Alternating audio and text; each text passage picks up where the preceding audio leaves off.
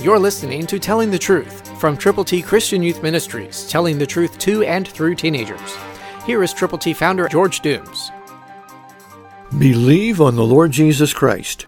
Counsel in the heart of man is like deep water, but the man of understanding will draw it out.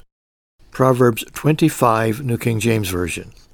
My life has been filled with good counsel from people who love the Lord and who care about helping me communicate Christianity more effectively. Across the years, the Lord has put into my path some magnificent people, and He will do the same thing for you.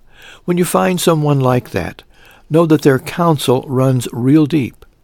Make certain that they are totally in tune with the Lord, believers on the Lord Jesus Christ, and people of the Word of God. And then when you know that to be true, draw it out. Help them help you become all you can be and should be, what God would have you to be. But you need people to help you. You need wise counsel. So pray a lot, and then surround yourself with the right God-fearing, Christ-honoring, soul-winning individuals, and multiply your ministry personally. Know this: counsel in the heart of man is like deep water, but the man of understanding will draw it out. It becomes your responsibility to do that personally. So will you? Pray, open God's Word, and go forward. Christ through you can change the world.